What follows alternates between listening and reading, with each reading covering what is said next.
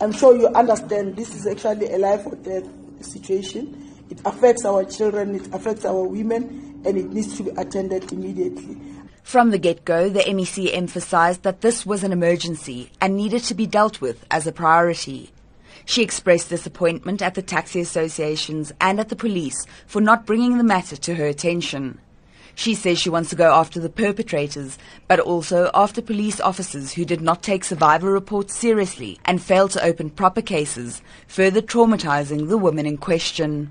We can't afford to have a situation where women get into a taxi and ushogu to save ngoba say taxi, then you end up being a rape victim.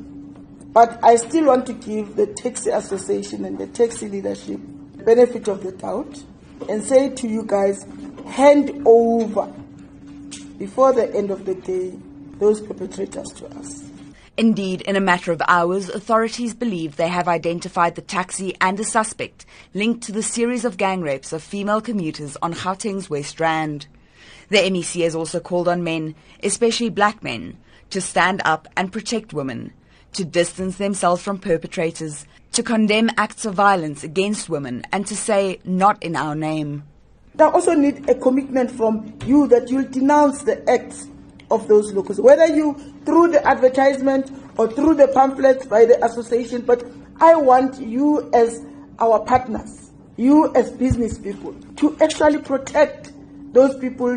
She says men have been quiet for too long, and she expects outcry from every man in the industry, city, province and country when these atrocities are committed. She says men cannot wait until it is their mother, their daughter, their wife or their sister who's been violated before speaking out.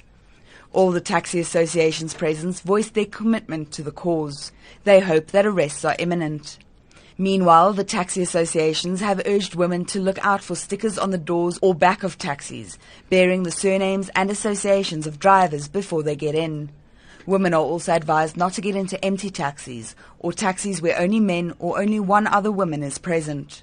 I'm Jamaine Krige in Johannesburg.